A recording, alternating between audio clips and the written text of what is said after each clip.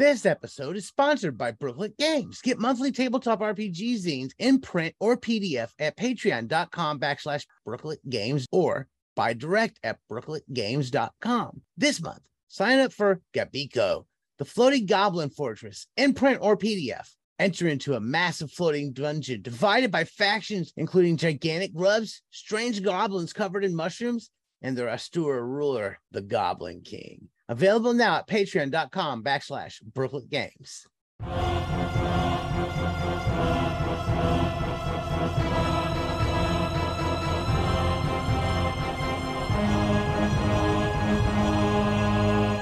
Welcome to Wobblies and Wizards. I'm your host, Logar the Barbarian, joined today by my special guest, Cynthia Celeste Miller. She is the president of Spectrum Games. Welcome. Thank you for having me.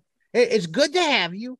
Now, you've got a new game here that we're looking at. Is this out yet, or is it coming out? It's coming at the beginning of next year, correct? Correct. January of 2023. Mm-hmm.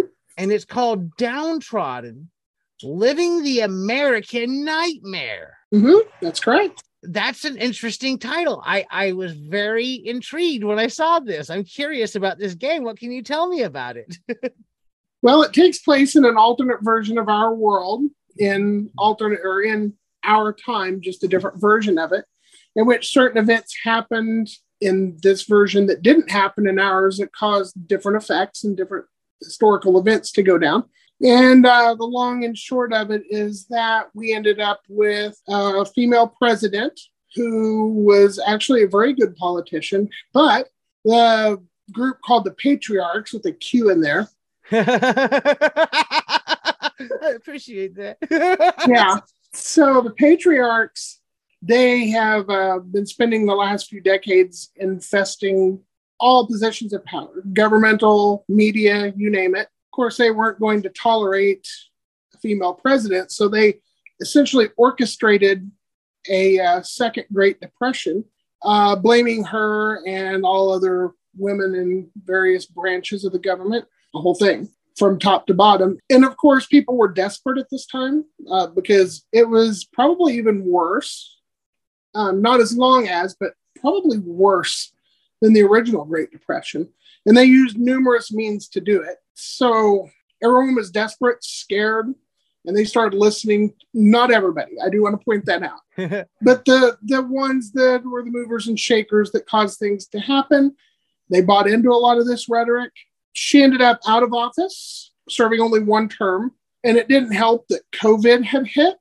That was the one aspect that the Patriarchs didn't have any control over, but it did actually play to their favor a little bit. And it made a bad situation worse. And they ended up installing a person that they have, who I won't go into all that because we don't have that much time.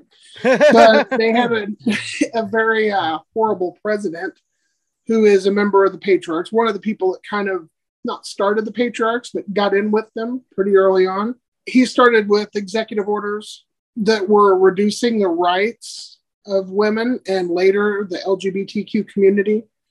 And then once he started dipping his toe in the water, because there were quite a few toes in those waters, he actually ended up, him and the Congress, the government in general, came up with a set of laws called the Traditional Values Act.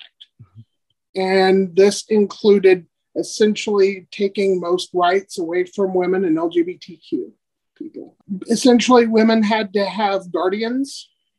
They had to pretty much do what they're saying. It's a lot of people go, was this like Handmaid's Tale? I mean, on the surface, I guess. But honestly, that was never a big influence of mine. Yeah. For that. It's not as religion based. I mean, there's some of that aspect, but not much. It's mostly not. There's a whole lot of factors involved in that. And so that's where it stands. So in the game itself, the characters are playing who we call the affected, which can be LGBTQ people, women. It can be, even cisgendered males who, realize, hey, this is pretty messed up and are, looking to make changes. So it's a game of personal horror. So there's different levels you can play it at. You can play it as a let's overthrow the patriarchy. I like that. Type of game, right? I like that. Or it can be played more of a dark personal horror where you make changes. You can help people, but you're mostly dealing with the everyday existence, what it's like to be that oppressed and lose your rights when you've spent, the first part of your life being, free. And suddenly you're under the boot heel of someone else, the male sex. And so there's a lot of mental health aspects that go along with that. And we're trying to treat that very seriously. We have some people on board who are helping us with that because I don't want to misrepresent mental health. Yes. As I'm an advocate for that. So the game is going to start with your character is going to start in what we call the before. And it allows everybody to kind of know what their characters' lives were like before the Traditional Values Act came into being. And that's where you make your character at first and you build your character throughout the course of the after or the before, sorry. And then it transitions to the after for later sessions. And at which point you say, so what has happened to this character since then? What would have changed? And then you build the rest of your character that way. Well, that's fascinating. I think it's an interesting idea. And I'm curious to know a little bit more about the game. How does this? One of the things I'm always interested in the game. Look, I'm going to be honest. The system isn't what piqued my interest in this, but I'm curious to know what the system is like because I'm a gamer. Absolutely. Well, the system it uses traditional playing cards, and we are going to be releasing an official one for people that just like all the bells and whistles. Yeah. I just received a new piece of artwork in for that just today or yesterday. And so what you do is the game master will determine a target number. And then once that's done, the player who's making it, and I do want to say that everything in this is pretty much player facing. Okay. The players are the ones, if the bad guy is going to do something to them, it's going to happen unless they can prevent it. Yes. And the way that's done is through checks. And checks aren't made all that often. I mean, every game master can do it, but the game is set up where it's only for really important or exciting or intriguing, whatever you want to call it, situations that really would require it. Usually you can just go, well, they probably have enough to accomplish what needs to be done and roll with it. However, when it's going to enhance the story, the player has their own deck, which, by the way, is not a full deck of cards. Certain cards are taken out at the beginning of the campaign, and it'll change, grow, and shrink throughout the course of the campaign as characters gain experience, as characters' mental health state changes. Because as, you know, for example, depression, it can cripple you. I mean, It affects your effectiveness and your efficiency at doing anything. And that is reflected in the game mechanics by putting in worse cards, taking out better cards. So you flip over the first 6 from left to right, flip over the top 6 cards. That's called your chain. And laid out left to right, like I said.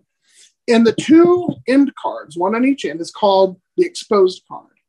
And at its base, you add those 2 together, your 2 exposed cards, and modify it by whatever stats, or ability, whatever. Yes.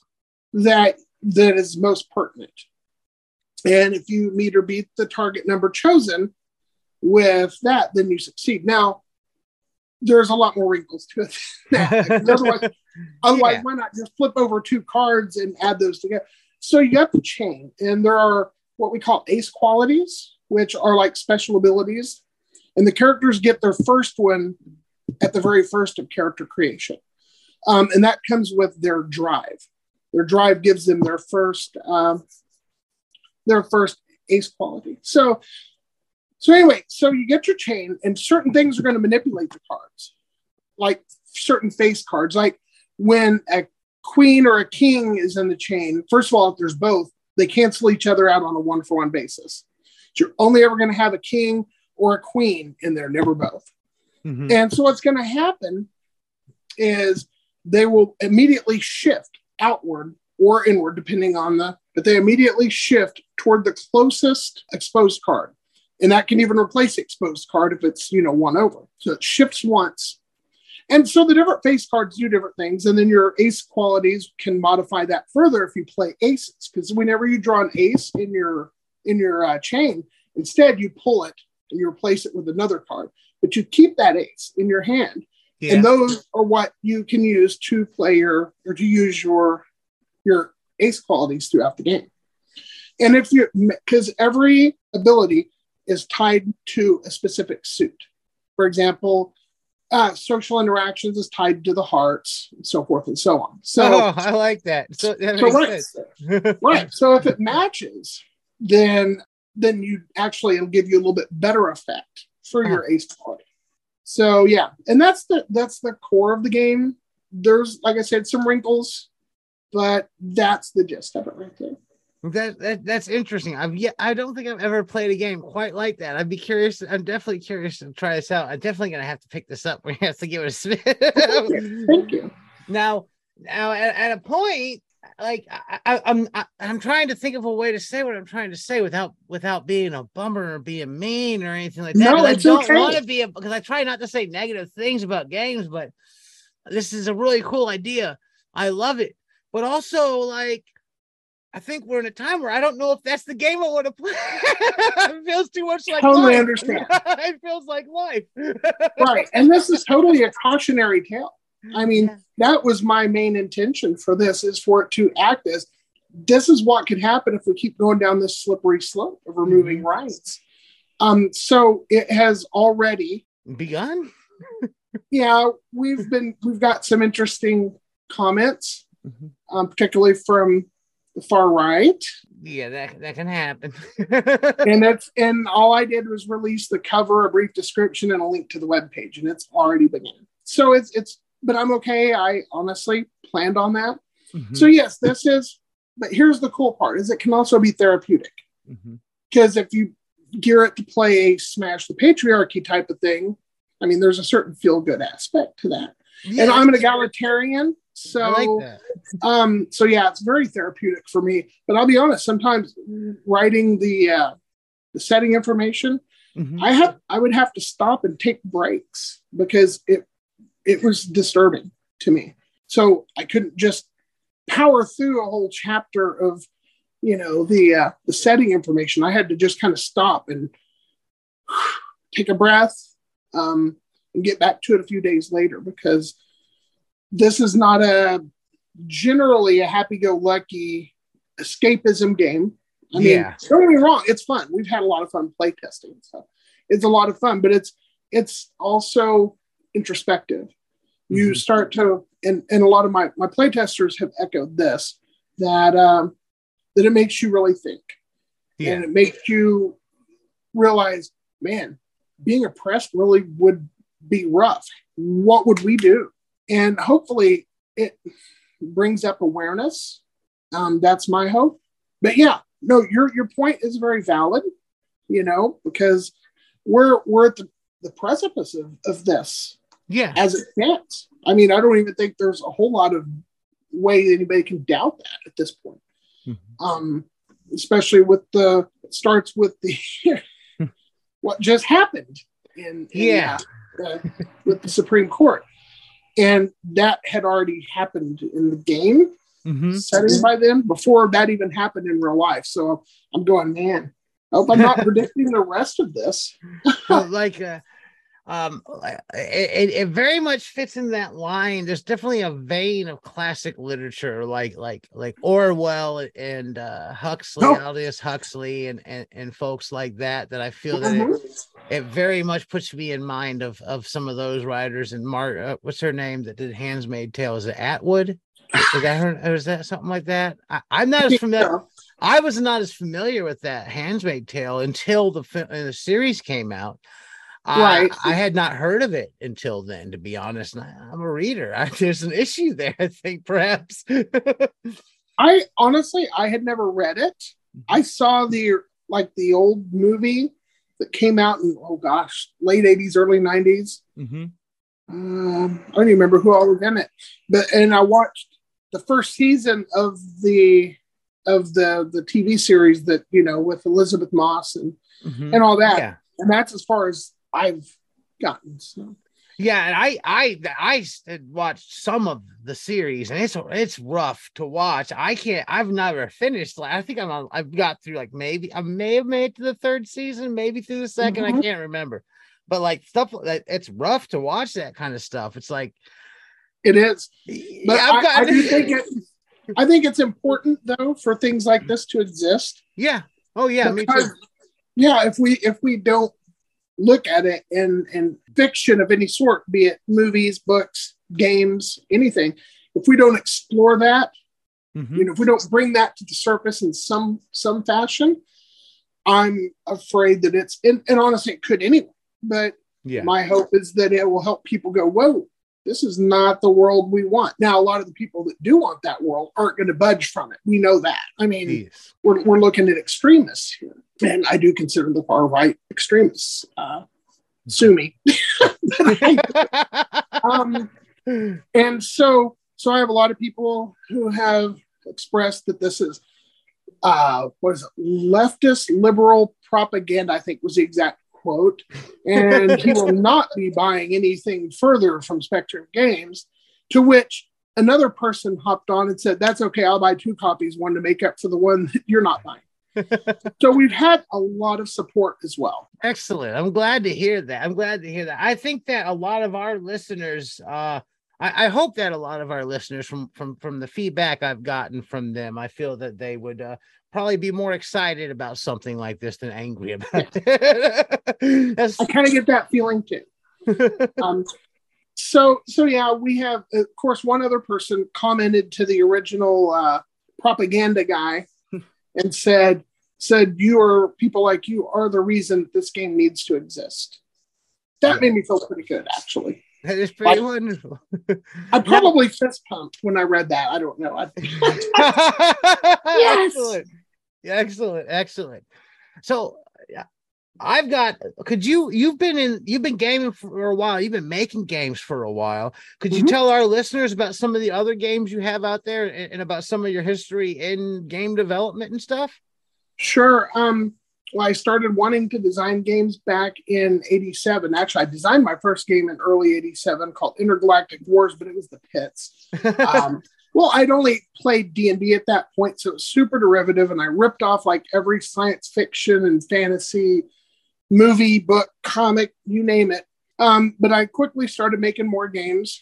I discovered that I really wanted, that was my passion because I'd run that game for my friends. And one day I went to a friend's house and his sister let me in and said, oh, he's upstairs. So I walked up halfway up the stairs and I heard him running Intergalactic Wars for some of his friends that I didn't know.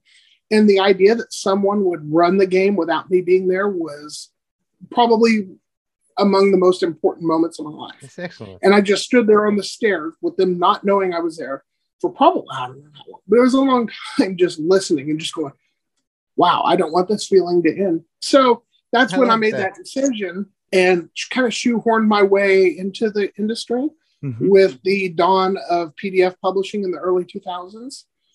And I've not looked back. Some of the stuff I've done is Cartoon Action Hour, Slasher Flick, Macabre Tales, Stories from the Grave.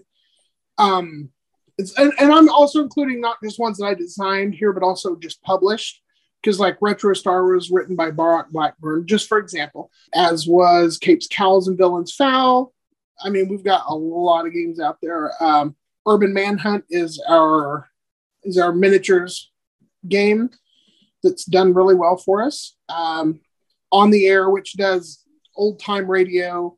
I mean, we're known for genre emulation. This is actually the first game I've produced that's not about genre emulation. Everything else is like specifically and faithfully trying to recreate certain media or genres, depending on which one. I think genre fiction in general seems to be very strong within the gaming world to begin with. So it's definitely and I credit that for me being able to stick around in the industry this long, because like in the early days of PDF publishing, you kind of had to have, and it's probably still that way for new companies, something that stands out. And we were the only ones really specifically catering everything we did to like faithfully emulating genres. I mean, there were games before us certainly that emulated genres successfully, but we were the first ones that I know of anyway that like made that our thing. Yeah. And so it has done pretty well for us. Excellent. So tell me a bit about your gaming history and where you got your start and what you played over the years. Because that's one thing I think a lot of people are interested in. I know I like talking to people about the games like that as well. So I'm curious to know. Games that I play. So are you sure we only have a half hour? Yeah, we got to trunk it. Like, okay, then I went because like when you get into the 90s, especially, I can't tell you the games I played. There's a plethora. I jumped in them all. So yeah, I'm just curious some of your trajectory in your gaming world, where you got your start and how that path went. So it was 1986. I lived in a very small town of 1,700 people in the conservative Midwest, which seems like the most opposite place of where I would be, but that's how it goes. And a new kid in town came in, and I'd always been curious about D&D because this was during the rage of the Satanic Panic era. And I was a rebellious kid.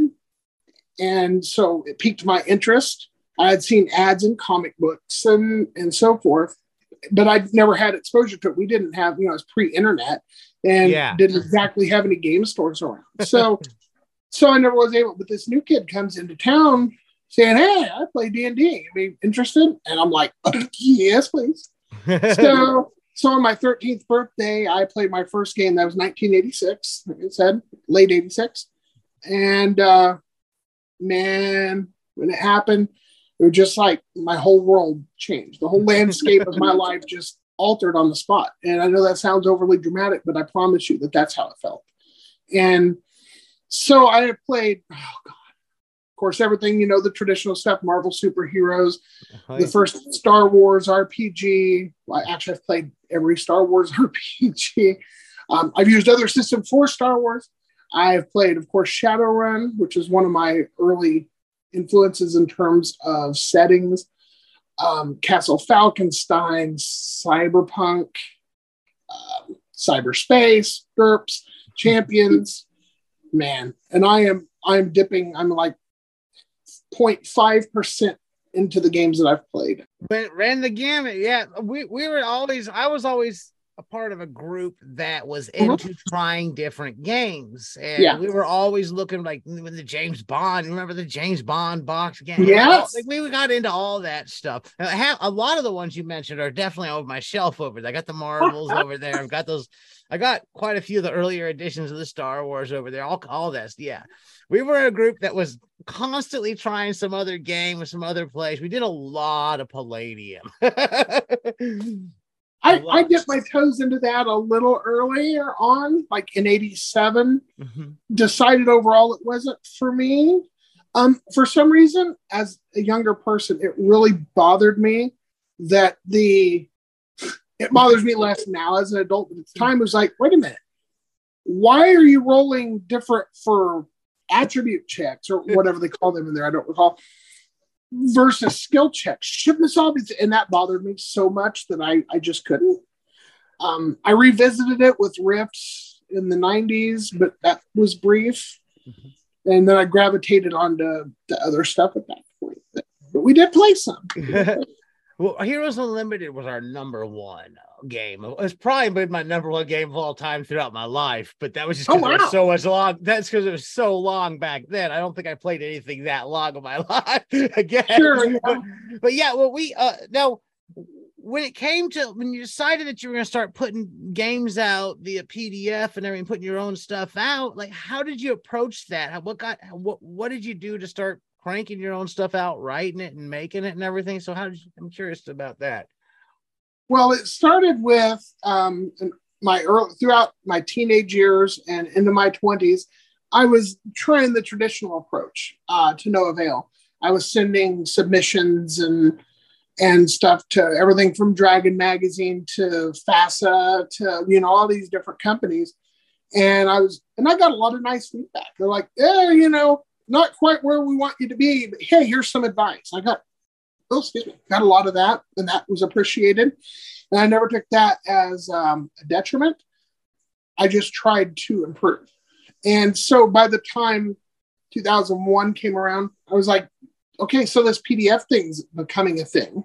And I'm like, if I'm going to do this, I'm just going to have to shove my way through the door. Yeah. So I designed Cartoon Action Hour, hired someone to do layout, because that was before I knew how to do it, went to college for that. And I just got as much artwork as I could afford, which, was what it was. And we actually got some surprisingly good artwork for that. And I just put it up. I think it was RPG Now, because that was, I think, when RPG Now and Drive-Thru RPG were two separate entities. They were competitors at the time. And so I put that on sale, and it garnered enough interest that Z-Man Games approached us about us signing a contract that allows them to publish it in hard copy format. And so we signed a 5-year deal with them. Didn't end up working out. I don't think either side was extremely happy with the way things went. I mean, we're all on great terms, but I mean, as far as business and financial aspects. And so then we got the rights back. And then by then I was in college learning graphic design. And I'm like, let's just do this on our own. And we've been at that ever since. Excellent. That works. So, and now I think a lot of people interested in doing the game thing, the DIY thing is dominant these days. It's not it's not like that, but you're definitely it seems like you're a forerunner in that whole thing in a lot of ways, really. Yeah, there were definitely people before, but I was in on pretty much the ground floor of the whole movement, I think, with the Forge. I don't know if you remember the Forge website. I do. So yeah, that's kind of where it's at. Ron Edwards was one of the ones that I was like enamored with. Hey, he's just doing this on his own, with his games at the time. And so, yeah, it was really inspiring to me. So what are you playing right now? Oh, geez. A lot of Flames of War, World War II miniatures game. We've been playing a lot of that. We just played the G.I. Joe deck building game the other day. Most of my role-playing stuff is honestly right now playtesting, which is about as much fun as hitting yourself in the head with a wrench. Oh, no. Testing. But I'm also a stickler for it.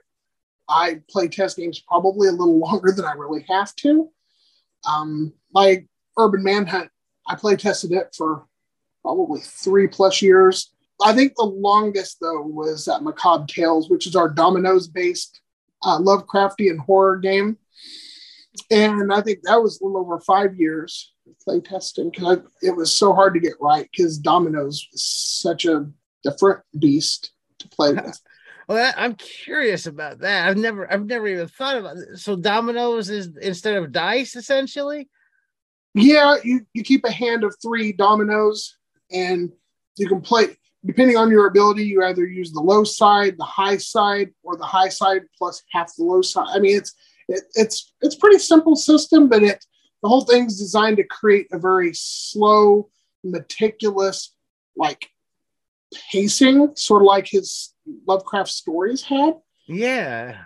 Right. And then build tension as you go. So, and cool. The dominoes helped with that tremendously.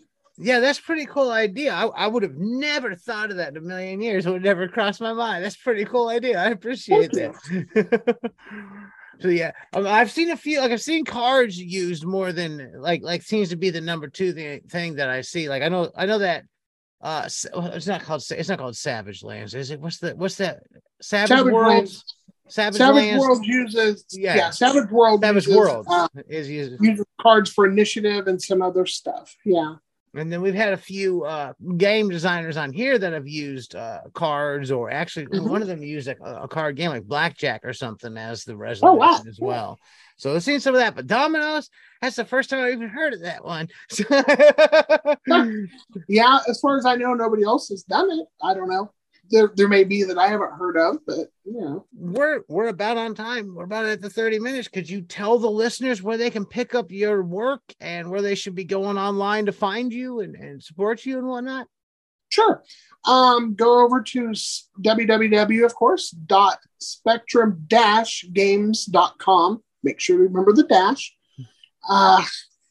You can find me on social media. You can go to the Spectrum Games official Facebook page. We're all over. Or you can go straight to Cynthia Celeste Miller on Facebook. And we have a pretty active community, especially for our Urban Manhunt games. You can look up Urban Manhunt on there if you like very inexpensive miniatures games that can use any miniature. Well, I'm gonna be honest. That's like one of the big drawbacks of like miniature games for a lot of folks is like the Warhammer is really expensive. They're looking for something cheap to run. So right. So and that's one of the things we did with Urban Manhunt is we want to make it very affordable. And that's why I went with black and white printing is to keep the cost down for the rulebooks. So for $25-$30, you're in. You got what you need. Excellent.